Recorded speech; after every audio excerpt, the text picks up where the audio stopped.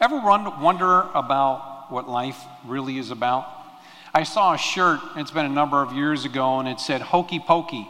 Is it really what it is all about?" Now, see, the younger people don't understand that, but Google hokey pokey, you will understand. Is it really what it is all about? We're born, we live a life for so many years, and then we pass. And that's really our life summed up in one sentence. That we live, we die, and that's it. For those who don't have the gift of salvation, never accepted Jesus Christ into their lives, that really is what life is all about. For those who know Jesus Christ as Lord and Savior, I want to tell you that it's more than that. Our lives should look different.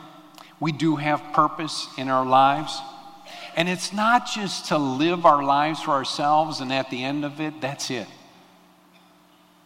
We're to help others to see Jesus Christ. If your life looks like the first one, hopefully at the end of this service, you'll see that you can change. As Christians, our lives should be doing the work of God. God really dealt with me a few years ago about this, that my life is no longer my own. When I gave it over to Him, it's up to Him. If He wants me to do something, if He wants me to go to China, I'm willing to go. If He wants me to do whatever, I'm here to do it. Because I've given my life over to Him. I've given my life wholly over to Him. And sometimes we say that we do that, but then we hold back. As Christians, our lives should be doing the work of God, to point all to a loving God, to share the good news of Jesus Christ and what He's done for you, to help people to follow after an almighty God, and to share with them that there is an eternity coming for each and every one of us. And what will that eternity look like? You need to tell them that they need to be ready. Why was this church created? And we, not this building, we are the church. For the same reasons. To see people come to Jesus Christ, understand that there's more to life than just living, but we have a purpose. We have a full fulfillment. That we can live life to the full or live it more abundantly. It's a scripture that hopefully each and every one of you have heard over and over and over again. Are you living your life to the full or more abundantly? In John chapter 10, verse 10. That word abundantly in the Greek is perissos. It means to be around super, all around super, or superior, or beyond what is anticipated. That's the kind of life that I want to live. That is more than what I expect. It's kind of like that blessing that I told you about. You know, we knew that we were going to have to pay $1,000, and even the oral surgeon, they thought we were going to have to pay $1,000, but insurance blessed us with an extra $800. That's living abundantly. That's the life that I want to live. Do you understand that the Almighty, amazing God loves you just the way that you are? No matter what you've done, what you've said, who you've hurt, the good in your life, the things that you've done right, God loves us just the way we are. Now, yes, He wants us to change and draw closer to Him, but He loves us so much. The God that wants to bless us. I'm not saying that you're not going to go through testings and trials. You will. Read the Bible. I think most of them went through some kind of testing or trial. There was something in each and every one of their lives that they struggled with. But God was always right there. To Paul the Apostle, who went through so much, shipwrecks, beatings, imprisonment, God spoke to him. He said, "My grace is sufficient for you. My grace is sufficient for you." God has given us His greatest gift of love. And what He tells us in 1 John 4:8 is that we are to show love to one another because He is love. God. is love. In 1 John 5:3, it reads, "For this is the love of God, that we keep his commandments, and his commandments are not burdensome." That's what we're supposed to do, keep his commandments. It's easy, right? Got some mumbles. I tell people, I've broken Christianity down to 2 easy steps. And this is the easiest that I can make it. Number 1, knowing right from wrong. And then number 2, doing that which is right. Easy, right? Come on. Knowing right from wrong and doing that which is right. Stand with me if you will. If you have your Bible, Matthew chapter 28, verse 19 and 20. It says, "Go therefore and make disciples of all nations, baptizing them in the name of the Father and of the Son and of the Holy Spirit, teaching them to observe all that I have commanded you. And behold, I am with you always to the end of this age." Not just go and live your life and then comes death. He's told us to go and make disciples. Heavenly Father, I pray that you would just help me over the next few minutes to share your word. Help us to receive your word. And Father, I pray, commission us then to go and make disciples. Pray a blessing over the ears to hear. In Jesus' name we pray. Amen. This morning I want to talk about 2 people in the Old Testament and talk about their abundant lives. Moses knew that eventually he was going to die. And he was in charge of millions of people. And so he wanted to leave them someone that would continue on and follow after what God the Father had spoken unto him. And he chose Joshua to pour into his life. Let's look at Numbers chapter 27. It says, "Moses spoke to the Lord, saying, Let the Lord, the God of the spirits of all flesh, appoint a man over the congregation, who shall go out before them and come in before them, who shall lead them out and bring them in, that the congregation of the Lord may not be as sheep that have no shepherd. So the Lord said to Moses, Take Joshua, the son of Nun, a man in whom is the Spirit, and lay your hand on him. Make him stand before Eleazar the priest and all the congregation, and you shall commission him in their sight." Verse 20, "You shall invest with some of your authority, that all the congregation of the people of Israel may obey. And he shall stand before Eleazar the priest, and shall inquire for him by the judgment of the Urim before the Lord. And his word shall go out, and as the word they shall come in, both he and all the people of Israel with him and the whole congregation. And Moses did as the Lord commanded him. He took Joshua and made him stand before Eleazar the priest and the whole congregation. And he laid his hands on him and commissioned him. And he said, and as the Lord had directed Moses, commissioned him as the Lord directed through Moses." Number 1, we need to be an investor. Verse 20, "You shall invest him with some of your authority." That's what was Moses' command from God. Moses was told to invest in Joshua. Moses was told to invest in Joshua. Not financially, but invest his life into him. The word invest means to clothe. It means to put on. That's what that word means. That he was to clothe him, that he was to put on him. It shows that there's a significant relationship between the two. When a man and a woman get married, they're investing in that relationship. They're investing in one another. On the job, you'll see that lots of times you have a boss, and he'll take time to invest in you. He'll invest his time, his efforts. He'll give you the skills and everything that you need so that you can do the job. It's kind of like he's clothing you. He's investing you. He's imparting into you. He's pouring into you what you need to do that job. The clothing, though, is a reflection of the leader.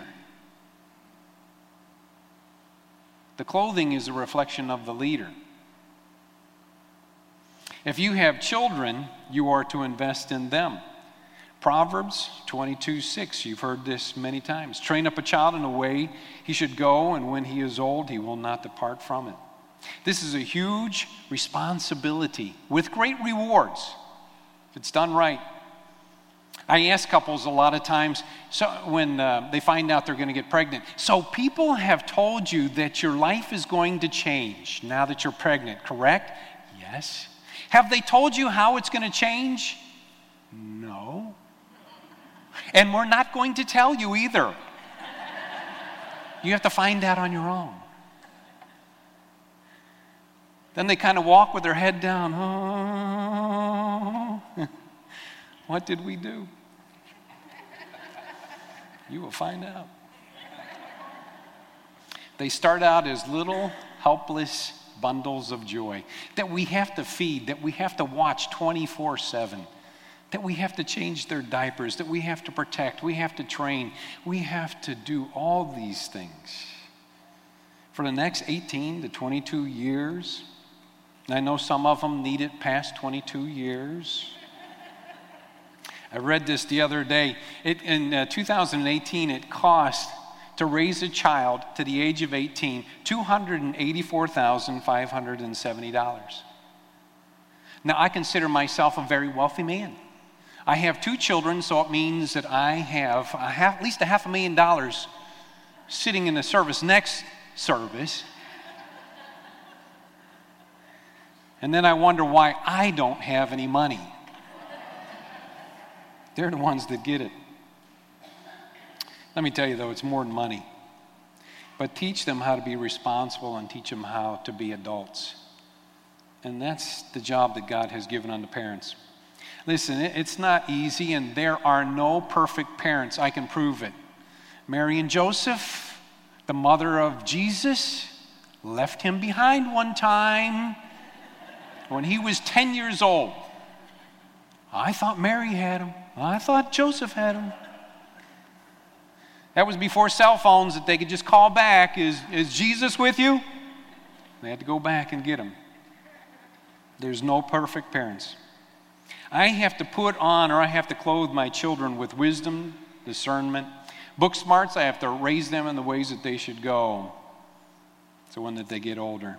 The greatest investment that I can make, though, into their life is a spiritual investment. I'll say this, but I won't say this in the second service. My son, he loves to worship God. He'll be back tonight because he loves these nights.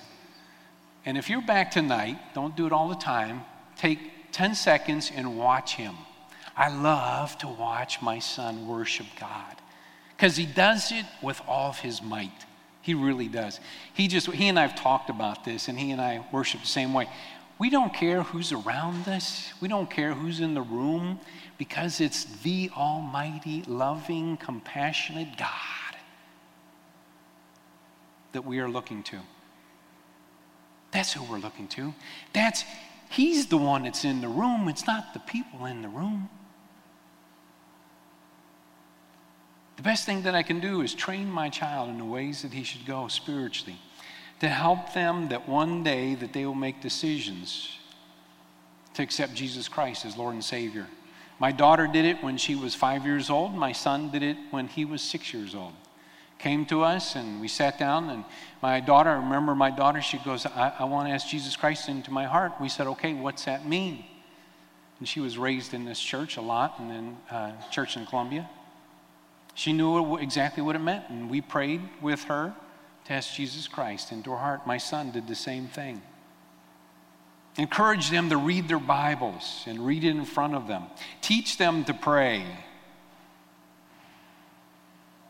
Now listen, I can't clothe somebody if I don't have it in me.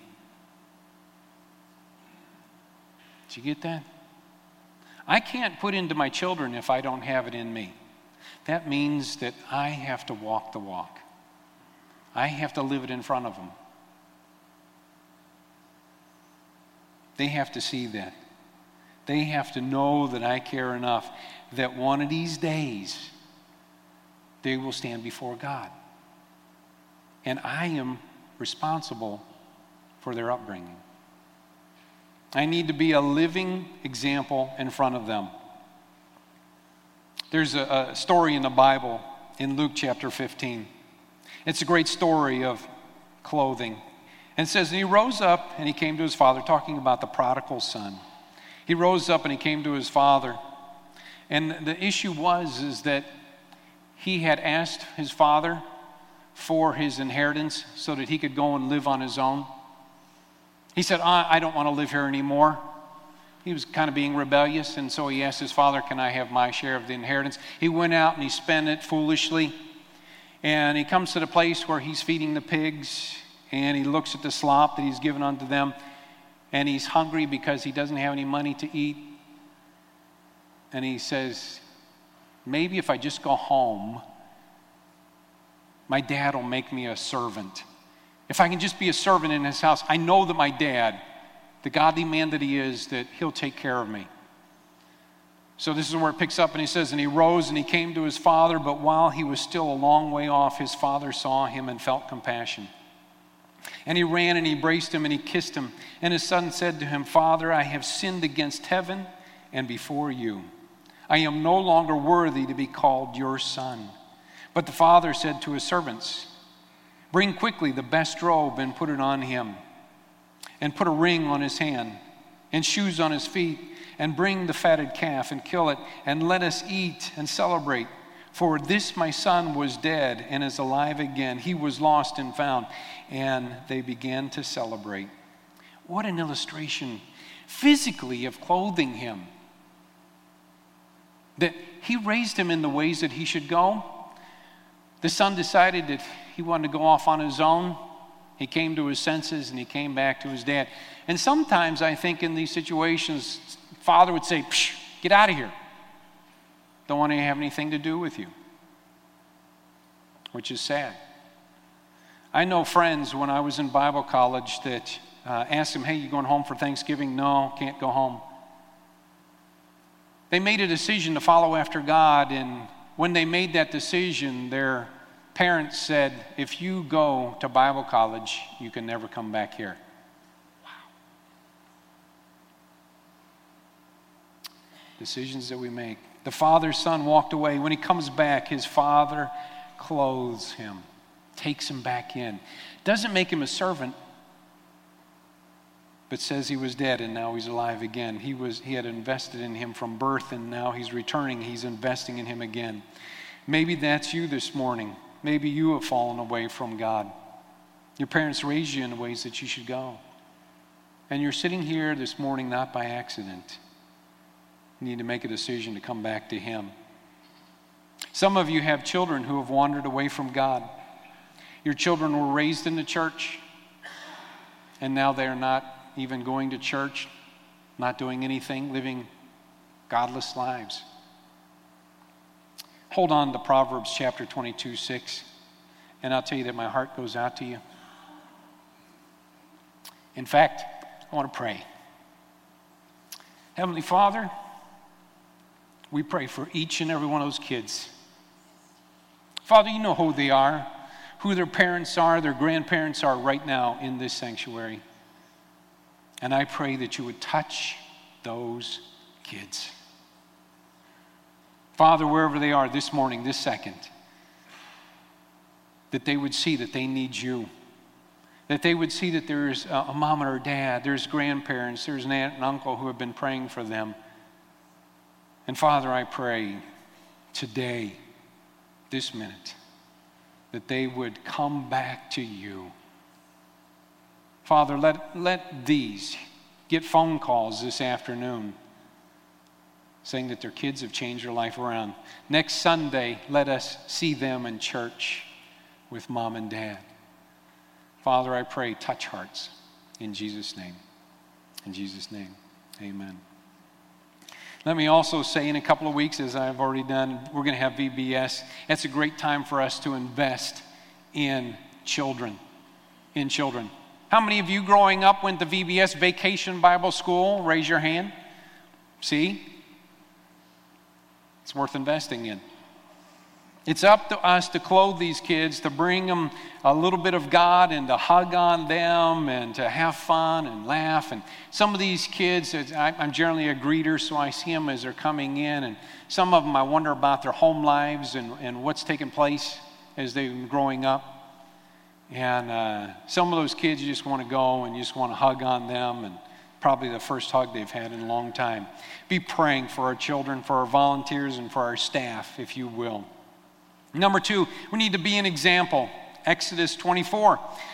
Then the Lord said to Moses, "Come up to me to the mountain and wait there, and I will give you the tablets of stone with the law of the commandment, which I have written for their instruction." So Moses rose with his assistant Joshua, and Moses went up into the mountain of God, and he said to the elders, to the spiritual leaders, he said to the elders, "Wait here for us until we return to you, and behold, Aaron and Hur are with you.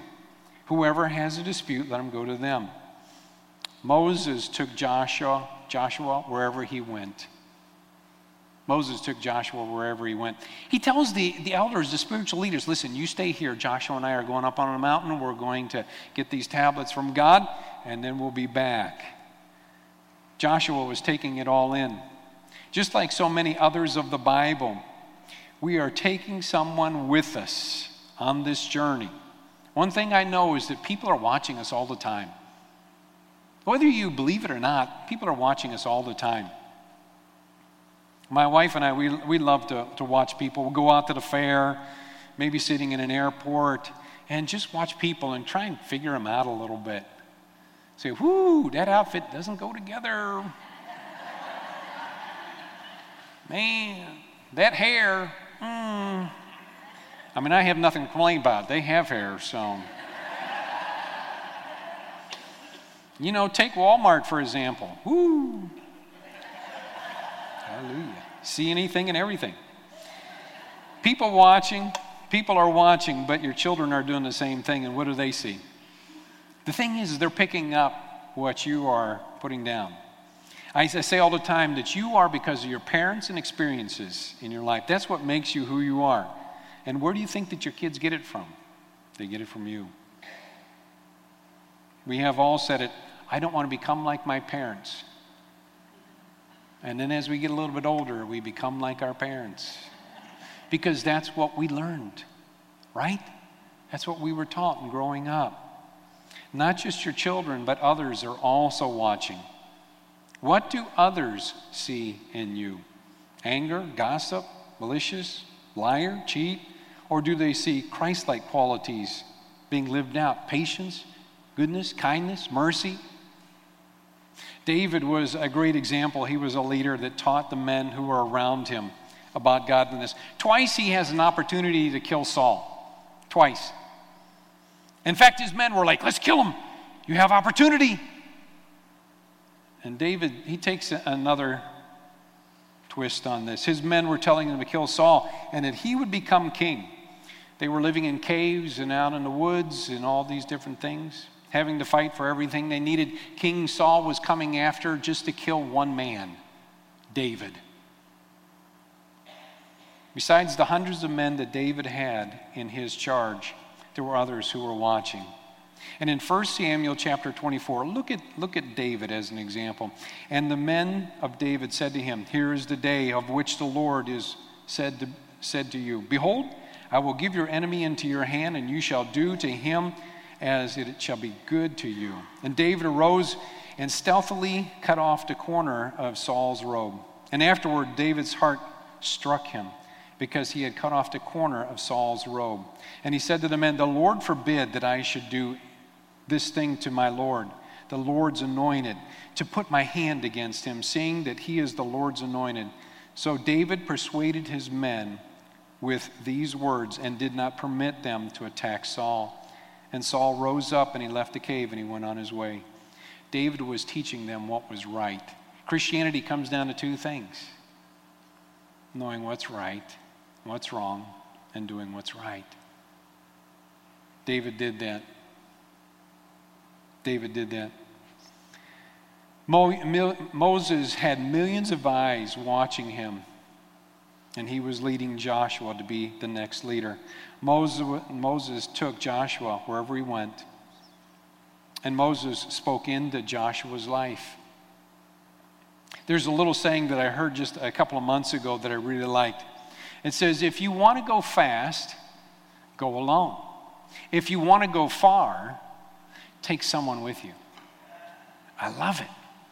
Because I want to go far. We can always go fast. That means take somebody along with you to enjoy the journey that you have.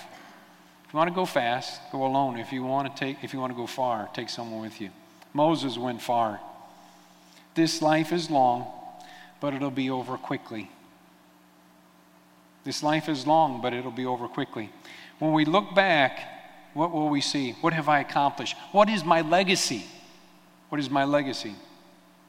One of the saddest things that I've ever seen, and I've seen this a couple of times, is when I've done funerals. And there's only been 2 or 3 people there for a funeral. I'm like, wow. It wasn't that they were mean people or they were angry. There was one time it was a mother, and the only 2 people that came were her 2 sons. I'm like, she didn't have any friends, and how sad. There was no legacy there. There was nobody that she touched in life. Let me say also that there are one more set of eyes that are always on you. In Psalms 32:8, it says, I will instruct you and teach you in the ways which you should go, and I will counsel you with my eye upon you. With my eye upon you. Lastly, number 3, to be a lover of people is what we need to do. Let's continue on with Moses in Exodus chapter 32. The next day, Moses said to the people, you have sinned a great sin, and now I go up to the Lord. Perhaps I can make atonement for your sin. So Moses returned to the Lord, and he said, alas, this people have sinned a great sin. They have made for themselves gods of gold. But now, if you will forgive their sin, but if not, please blot me out of your book that you have written. Wow. But the Lord said to Moses, whoever has sinned against me, I will blot out of my book. Moses, whoever has sinned against me, I will blot out of my book. Moses was basically saying, listen, put the blame on me. I love these people enough that I don't want them to suffer. Moses was an example. Moses loved the people so much, he was willing to give up his name in that book. What is it all really about? When we become Christians, our motivation, our purpose, what is it all about? To show the love of God. To show the love of God. When you show the love of God, you're showing God and who He really is. I know that all the good in my life is because of God. All the bad in my life is because of Paul Rose. And that's just the truth. And I know it. One of the greatest to show love was Mother Teresa, a great nun who gave her life in serving the poor. She was an example of humbleness. And she did an interview, and I found this quote. It says, this is her, I see God in every human being. When I wash the leopard's wounds, I feel I'm nursing to the Lord Himself. Is it not a beautiful experience? Wow. Billy Graham is quoted, the badge of Christian discipleship is not orthodoxy, but love. But love. There's another little saying. It says, people don't care how much you know until they know how much you care. 1 Corinthians 13, the love chapter. But now faith, hope, and love abide, these three, but the greatest of these is love. Love. We have the greatest ability to make disciples of others, of our children, and others that we meet, but we have to have love. God has called us to do that. He has called us to raise our children in the ways that they should go, to be an example of Christ-likeness, to take them along with us, that they can see that when they grow up, that they would be a blessing unto us and unto God. And I know that I have failed many, many times. I've had great examples in my life, my mom, my dad, my grandparents, other ministers, friends, my wife, my kids have all been examples to me. They have invested in me with love. Jesus Christ is the greatest example of how we are to live. For all to see and to do the work of God, which is to make disciples. That's the Great Commission. We are supposed to do the commands of God, and God command that we are to make disciples. So we must invest in their life. We must help them to see, take them along this journey, and understand that God knows and He sees. At the end of my race, I want to hear, "Well done, thou good and faithful servant. Enter into the blessings of eternal life." Moses poured into Joshua's life as a great leader of the children of Israel. And you can go and read the rest of the story, but more than a great leader, he was a great follower of God. An example to the people. Joshua led them from that point on. So let me close with a question. What does your life look like? Are you investing? Are you being an example? And are you loving? And are you loving? The command was given unto us, "Go therefore and make disciples of all nations, baptizing them in the name of the Father and the Son and the Holy Spirit, teaching them to observe all that I command you. And behold, I am with you always to the end of the age." God has given us an order. It takes me to accept Jesus Christ as Lord and Savior. And then I'm to turn around and do the exact same thing. Help others see Jesus Christ as an example. After I invest in them, after I love on them. And it's amazing how God will bless you. God will bless you. Had the opportunity the other night to invest into a young man. Things weren't going good. And I told Kim, I said, I'm going to go spend some time with him, and I did. And I really thought after I left, that was useless. Nothing's going to come of it. He had a bad attitude and really I didn't think want to hear from me. And so a couple days later, I'm like, okay, what's going to happen? And believe it or not, the young man showed up again, which I didn't think that he would. And his attitude was changed. I was like, wow. I hope I had just a little bit of input into that. I don't know. I haven't had the opportunity to talk to him, and I spent a little bit of time with him, but we didn't talk about what had happened a couple days before. He was ready to give up, and I wasn't ready to give up on him. Know that you're an example. Good or bad, you're an example. And understand that we have the greatest gift ever given to man, and we should share it. I'm going to ask you to bow your heads with me today. Heavenly Father, I pray that you would just help us. Father, that we can see that you gave your Son to die on a cross for us. And Father, we need Jesus Christ more than we need anything else. And I pray that you would just minister unto us. Father, if there's any here today who have never accepted you as Lord and Savior, let this be the minute. Father, let this be the minute. As every head's bowed, every eye's closed, you're here this morning and you've never made that decision in your life. Or maybe you have and you've fallen away from God. It's as easy as just giving it all back to Him, coming as the prodigal son, going unto the Father, and just saying, I'm sorry.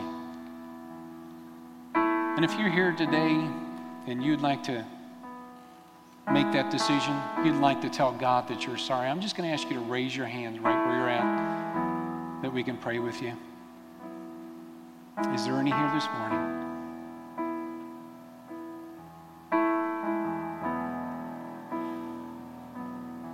Thank you for that. Any others? I'm going to ask you to stand with me, if you will. And if we'll all pray this prayer together. Heavenly Father, I come to you now, and I ask that you forgive me and cleanse me from all unrighteousness. I know Jesus died for me and took my sins on the cross.